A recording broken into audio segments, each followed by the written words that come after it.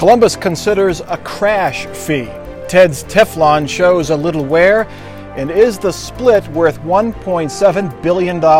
These topics and more this week on Columbus on the Record. From the Battelle studio at WOSU at Coeside, this is Columbus on the Record, WOSU TV's weekly analysis of the top stories affecting Central Ohio. Joining Mike Thompson this week, William Hershey, State House Bureau Chief for the Dayton Daily News. Emily Reamer, State House reporter for ABC 6 and Fox 28. Terry Casey, Republican strategist. And Harvey Wasserman, activist and editor of the Free Press. Welcome to Columbus on the Record. In this time of tight city budgets, officials are looking for every way possible to save money and generate revenue. Among the things under consideration, charging people through their insurance companies a fee for police and fire responses to car accidents. The mayor's economic advisory panel says the city should consider it. The Columbus Dispatch reports insurance companies don't like it, but 25 communities across the country have adopted these so-called crash fees. Terry, here's how it works. You rear-end the car in front of you, your insurance company gets the bill for the cops and the firefighters who respond. Good idea? Well, I don't think it's ever going to go anyplace because in case you didn't miss it, this is a pretty big insurance town. It's a major employer. It's a major contributor to politicians. But I think what's going on is City Hall wants to say to the Dispatch and others, well, we tried this fee idea and that fee idea, so therefore we've got to have that 25% increase in the city income tax. But it's not popular. I mean, if you do this, what's next? Are you going to do a fire run and bill somebody's fire insurance? When there's a murderer, who are they going to bill from the police department on that? I don't think it's going anyplace. But, you know, car accident, someone's to blame. Somebody's insurance gets billed more than the other, the person who does the rear-ending. So, I mean, why should we all have to pay for bad drivers' habits? Well, but you will pay in higher rates. And consumers are not dumb. They have to pay a lot of money out in insurance, and why pay more? Because it's going to be passed on to somebody. But then again, I wonder in terms of collection. I mean, if you're talking about an estimated $1 million that you can get, who's going to go get it? And how much do we pay those people to go track down the money? Because you're right, the insurance companies aren't going to give it up easily. And so is the cost benefit really there?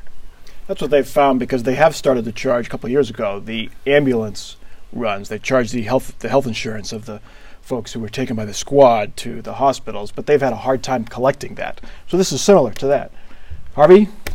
Ben Franklin founded the first fire department and the insurance companies, and I'll go along with him. I mean, I think it's a bureaucratic nightmare. But I'm glad to hear you taking the communistic position, Terry. I like that. Yes, we got to look out for the consumers and government because the enemy and can gouge you if you don't watch them. You Republicans aren't going soft on us, are you? No. We're aware of government and its shortcomings. To Terry's point, is this political cover? We have the trash fee out there that they've floated. They have this out there, other things. Is this to make the tax increase look better? The thespian prize for we're really trying hard to do this and that, but gosh, we got to raise the income tax. Mayor Coleman on the income tax should probably get some kind of acting award because he keeps not wanting to say the words but having other people say them for him. And I'm just waiting for the day to come when he actually says them. Yeah, and the Sunday Dispatch editorial was very clear in saying City Hall, you could solve this whole problem if you just treat your employees the way everybody else and quit putting in the employees' share of the pension to PERS and to the other retirement funds. So this report, this is one item, but there's a lot of other reports in there that could save much more than what would be needed by any income tax increase. But I'm glad Terry's returning to form, aren't you, Harvey? I was really worried. Now, the Mayor's Advisory Committee does recommend that the city pick up more of the pension costs, and they say that's not going to solve the problem. Same with the health insurance cost. They think the employees should pay more of their health insurance cost. Well, let me just say, to go really far afield here, that health insurance, of course, is a huge issue in this country, and I'm very disappointed in the Obama administration that's not taking single payer more seriously. There was just a national conference on health care, and we need to have a single payer system in this country. These health insurance issues are just so 20th century that we really need to move ahead and find another system. And not happy that the administration's been so timid about it. Well, I'm glad to hear that Harvey is denouncing Obama for only being a slow socialist instead of a quick socialist to nationalized health care. Yes, well, we need nationalized health care. I mean, it's been a long time, way too long, but we haven't had it. The costs are spectacular. Every European and Japan country in Japan has it. We are way, way behind. But even if he tried to pass it, it's likely not going to pass in time for the city's budget vote, which could come in August or November. Are the voters going to go for this unless there's some concessions made by workers, health insurance costs, and retirement pension contributions? I don't think so. I think that people, we hear this term again and again of shared sacrifice, and I think that people are getting to the point where they're saying, we have sacrificed, so it's time for you guys to pony up and help us out here. And I think to your point as well, communities are just getting extremely creative with how they're going to make up these budget gaps because everyone is feeling the pinch everywhere. Okay, let's get to our next topic. For his first year in office, very little has stuck to Ted Strickland, but a new poll shows the governor's Teflon is showing some wear. A new Quinnipiac University poll shows Ted Strickland's approval rating has dropped to 56%. It's still pretty good, but it's down from 63% a month ago. The poll showed Ohioans are skeptical of his education reform plan, and most do not approve of the way the governor is handling the state's economy. Emily, is this bad news finally starting to stick to the current administration? I think it is, and I think it's something that he's definitely going to have to think about. It's the first time that they have disapproved of the way that he has handled this whole thing. I think that when he comes out and he speaks quite plainly, that speaks to people because they think he's just like them. To the education plan, I think people don't get it, and I think that is mirrored by lawmakers as well. You have them making public records requests, asking for more information. They don't understand it. So whether or not the governor has good intentions, I don't know that he's done a good enough job of explaining how it works so that folks, when they're sitting around their dining table at night, can figure out what it means. Governor keeps talking about how transparent he wants to be.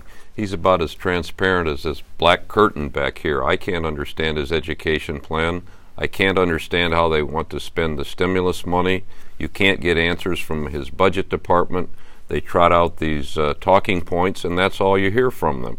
However, let's put this in context. Most any governor in this economy today would take a 56% approval rating and say, thank you very much. I just checked when Governor Bob Taft left office, his approval rating, I believe he was the last Republican governor, Terry, is that correct? Bob who? 16%. 16%. That was mostly his family, I think, actually. So I think it's periodic. He's been in a while. Ratings always drop, but I do think the Democrats, the governors as well as the administration, have to get much more aggressive. If he started arresting a few of these bankers, I think that would send his approval ratings right back up. And Terry, I know you represent many of them, but no, get I don't represent some billable hours. I think I don't represent any bankers and don't get any money from them, but the governor's numbers are not as bad as the Democrat governor in New Jersey, but they could be that way. And one of the things to kind of jump a little bit on one of the predictions, don't be surprised if the legislature only passes a one-year budget, and there's going to be a lot of tension first on the transportation budget, but the House is going to end up running probably a month behind in actually passing its budget. The state Senate's not unhappy, but if we do one-year budget or we do a continuation budget, people are going to realize, as what Bill was discussing, the numbers don't add up in the governor's budget scenario, and that's what is doing in Corzine, the governor in New Jersey. I don't know, though, about a one-year budget because, think of how much time they're taking to discuss this thing. Can you imagine us doing it all over again next year? They wouldn't get anything else. Well, but the legislature's view is if the economy improves, as is claimed, then they want to be able to have a say in how the money's divvied up. And it's also a way to keep the governor on a shorter leash because they don't trust the governor and especially his budget director. I don't think the House will go along with that. The House, those members owe their election to Governor Strickland, many of them. And I think you're right, Terry. They'd like to do something and keep him on a shorter leash because even the Democrats don't know what his numbers mean. This is the first budget office like this that I've seen going back to Governor Rhodes. You could call people up and they had smoke and mirrors, but you could finally get them to tell you what the numbers really meant. Celeste was the same way.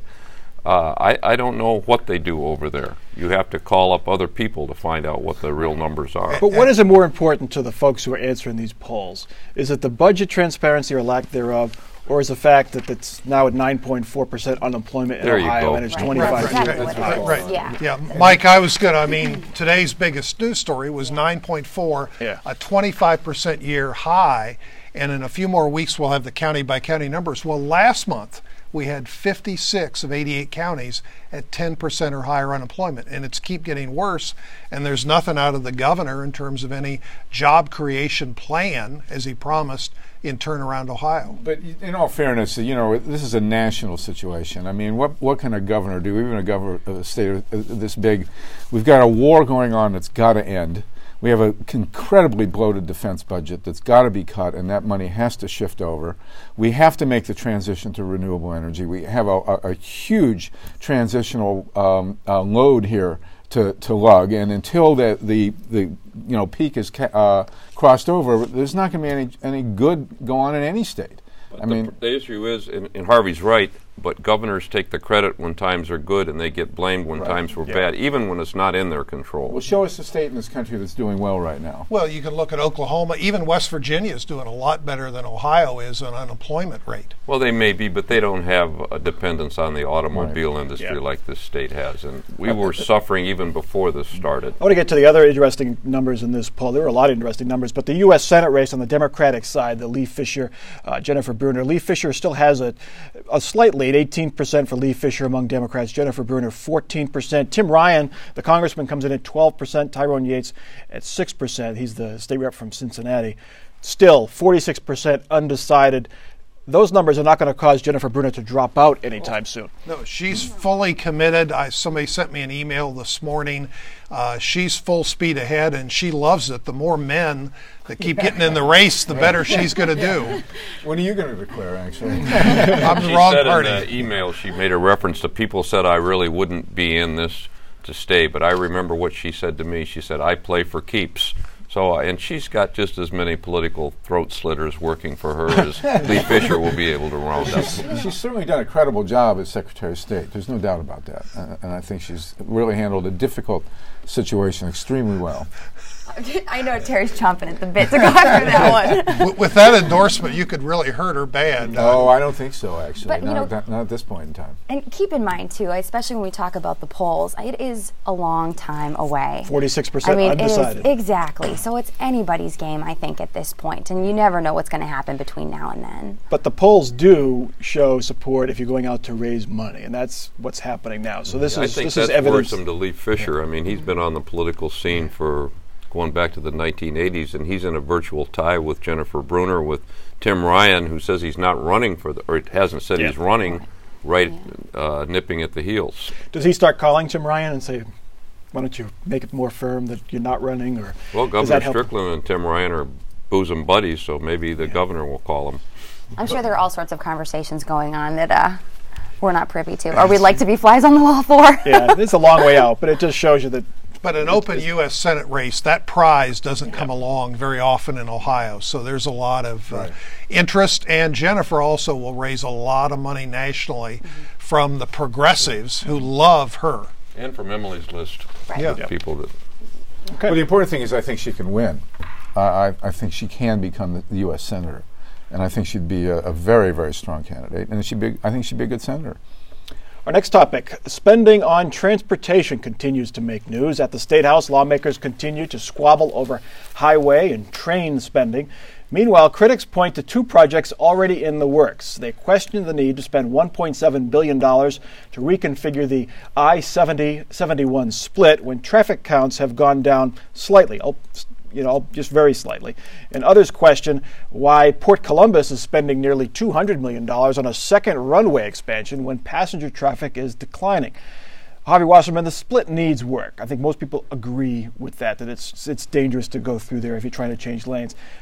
But I take it you think it should be less than $1.7 billion. As someone who's been rear-ended twice, once going east on 70 and once going west on 70, I will tell you that that's a total waste of money. The $1.7 billion should go to mass transit. I don't care if it's federal dollars, it's state dollars, wherever it comes from. We need rail service, and we need a commuter rail system. We need rail service to Cleveland and Cincinnati. We need commuter rail system in Ohio, in central Ohio. And every dollar that would be spent on that split will be wasted. The automobile, and this is one of the things that this country is facing, is the age of the automobile is over. And we have to transition out of this 20th century technology into mass transit.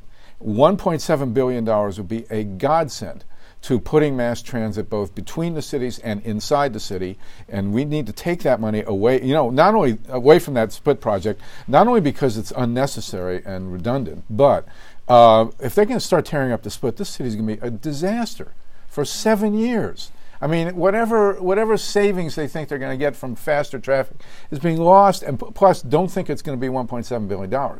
It'll be $3.5 billion before they're done, I guarantee you that. And it won't be just 7 years, it'll be 10 to 15. Well, I'll partly agree with Harvey that the cost will escalate, and it is crazy to spend that much. I mean, you could gold plate those highways cheaper than whatever they're planning. I thought that was part of the plan, actually. But the problem with Harvey's theory is to do high-speed rail in Ohio, and that's the only thing people want to ride. They don't want to ride some slow, pokey little thing on old rail tracks, but to build that in Ohio is probably a $10 billion thing. So with this amount of money, you wouldn't even get to Mansfield, Ohio. Let me just this has been a long-standing debate, and sorry to jump back in on you guys, but I'm not for high-speed rail. Oh, you're not? Make it slow. Make it 70 miles an hour, for God's sakes. It's 130 miles to Cleveland. So what difference is it of an hour and 40 minutes? You go 70 miles an hour on a train. You're not on I-71. You're not rear-ending people stuck in traffic. You're sitting and looking out your window. I don't care if it's 70 miles or 150. Bill, where's the rail traffic going at the State House? Is it's kind of in muddy waters? It's muddy waters. Harvey's a terrific prophet, and sometimes he's right. But the age of the automobile is not over yet until Congress or President Obama passes some law that orders people to get out of their cars. It might be a good idea if they did, and we should have better mass transit, but we don't. And the problem is whether this money should be spent now. And I don't know the answer to it. It may be a waste of money. How many years? 10? It's till 2015. It's insane. Yeah. And maybe just for the record, people are getting out of their cars. I mean, automobile traffic, as you mentioned, is dropping, and it will continue to drop. It's our job to make it drop. But I think on that split that they're talking about right now, the daily traffic is still above capacity. It's like 120,000, and it's still at 144. So the challenge people are going. The challenge is to further drop the traffic.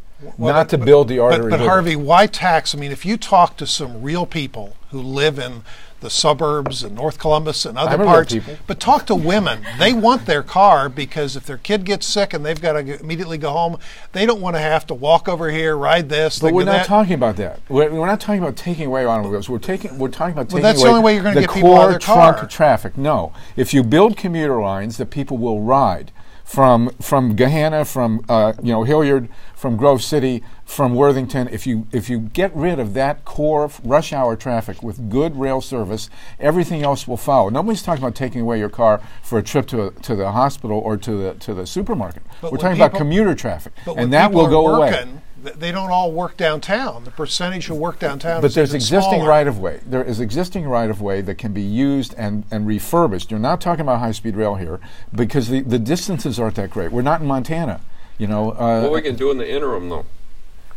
Have pogo sticks, or you're not in the interim. You're going to have 7 years of nightmare in the middle. No, of I'm not saying build that, but what do we do if we don't build that and we don't have the rail? You can have rail service within a year here. Let's look at some numbers. We couldn't have had it 10 years ago from this Quinnipiac poll. I agree with that. Let's look at some numbers from this Quinnipiac poll about passenger rail. They asked people if you support passenger rail, and most people support the idea. 64% support the idea of passenger rail, but if you look at who's going to ride it, either likely or somewhat likely, the number is far less. Yes, it's only 46%. But that poll question really is phony because they ask people, would you like it? And they say sure, but if you ask them, would you like it if it costs you this amount or you have to raise the sales tax? That's one of the problems. At the State House, they said the trip to Cleveland to Columbus would cost $20, and then somebody said, well, maybe it would cost $70. Exactly, and they don't know. And ODOT, I think, the other day said that $250 million just to build that 3C corridor is an extremely rough estimate. But that's $10 million a a year to maintain it. We had estimates as low as $50 million 10 years ago when we were first arguing. Remember, there was an argument over the $500 million expansion of widening of I-71. If they had taken $50 million and refurbished the track between Columbus and Cleveland and not spent the $500 million widening I-71, they could have run the trains for free and come out ahead. You know, automobiles are still lethal weapons, and their day is done, and the time to start making the transition is now.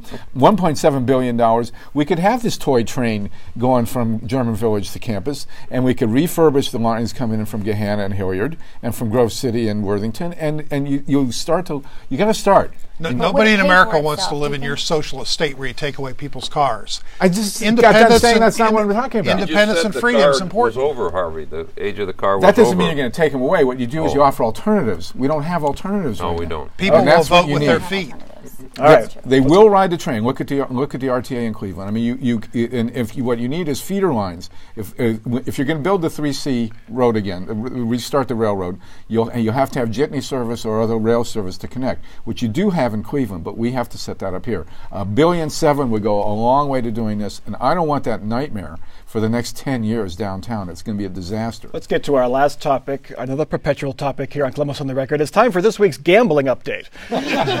The State Racing Commission wants casino-style gambling at 7 racetracks around the state. It asks lawmakers to approve 14,000 slot machines. Governor Strickland is skeptical, and the governor is more than a little skeptical about the latest casino plan.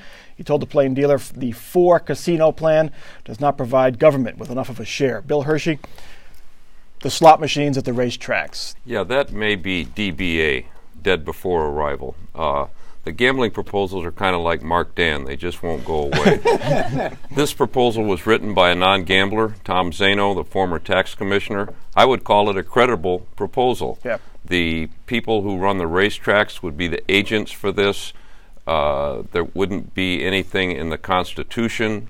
Tom Zano says you can do it without a constitutional amendment. It would save the horse racing industry. However, I haven't been able to identify strong support for it in the legislature. They prepared the report for Tyrone Yates, one of our many candidates for U.S. Senate. He said he didn't like it. So maybe Senator Seitz or Representative Blessing, 2 longtime supporters of gambling, will come forward, or maybe Terry knows who's going to carry it in the legislature. I couldn't find him or her. They say it'll raise $1.3 billion, generate $1.3 billion a year, and they would basically split it. Not right away. Not right away. $695 million by 2013. Okay. Over the last biennium, it would be more than $1 billion. But they would split it 50-50 with the state, basically. 48% to the state. It's a much better deal than the casino plan, which is 33%. But I don't know that it. But it's unclear that the numbers will really work because their plan would be a 90%. In other words, if you play and you put $1 in the machine, in theory, on average, you'd win 90 cents, which is a lot better return than the lottery, which only pays 59 cents, or racing pays about 78 cents on the dollar. But the question is, out of that dime that's left, a nickel of it basically would go to the state as a tax to support education. But out of that remaining nickel, can you really pay the $50 million fee, the $80 million in improvements, the cost of the machines, the personnel? This tax commissioner developed it, but there's no independent study that says the numbers really work, particularly if the Penn National Gilbert plan gets on the ballot and gets approved. The thing that bothers me about this whole entire proposal is that voters have said no 4 times, that they don't like this idea as a way to economic development. 62% of voters last November said no. And how many times are we going to try to do an end run around them to make this happen? Of course, last time you had one gambling company, Penn National, spent $38 million to say this gambling proposal was bad. Now Penn National's coming back saying we won't spend $38 million against it, we'll spend $38 million for it. But 4 times they've said no, clearly said no. I mean, it just seems like a slap in the face to voters. I think that they're hoping that these companies. I think the economy, but Penn National is kind of like the Cadillac of gaming companies, they're gambling companies. I'm buying into their crap. But their stock is it's down from where it was, but they are doing better than most of these other gambling companies, and I think they will get it on the ballot. And whether they can, reverse what Emily just said, I don't know. Let's get to our weekly off-the-record comments from our panel, some final thoughts, some predictions for the weeks ahead. Bill Hershey, we'll let you go up first. Well, now we know that economic stimulus plan rushed through Congress gave the green light to all those fat bonuses for the AIG big shots. Maybe former Governor Bob Taft can round up a couple volunteers from his Ohio Reads program to make sure Congress reads legislation before they commit another boneheaded move like this. Make it like a Dr. Seuss type rhyme. Maybe that would help, Emily. The governor's transportation budget will be in conference committee this week. I'm interested to see what happens with a $25 million grab that got taken out of the public safety's budget. They say they would have to cut a highway patrol class. So what's that going to mean for our families and our safety? Terry. Picking up on Bill's comment about Congress and reading bills, I got in the mail today this campaign literature. Oh, by the way, it's paid for by the Congress. People are getting phone calls inviting people to participate in Mary Jo Kilroy's town meeting. But this is all paid for at taxpayer money, basically to promo her re-election in 2010. Okay, and Harvey. Well, we need mass transit. I don't want that. I don't want to see downtown torn up for an obsolete technology like the automobile. We got to take that $1.5 billion and put it to better use, and let's not gamble it away on an obsolete, dying automobile. All right, that is Columbus on the Record for this week. You can continue this discussion on our website, WOSU.org. Our question this week, should the city charge a crash fee, that charge for accidents response?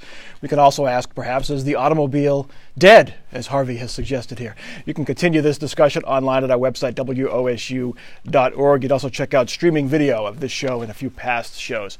This program note, next week we are back to normal times, no more pledge, and on Sunday we are moving to 10:30 in the morning instead of 11:30. So, for our crew here at WOSU at COSI and for our panel, I'm Mike Thompson. Have a good week.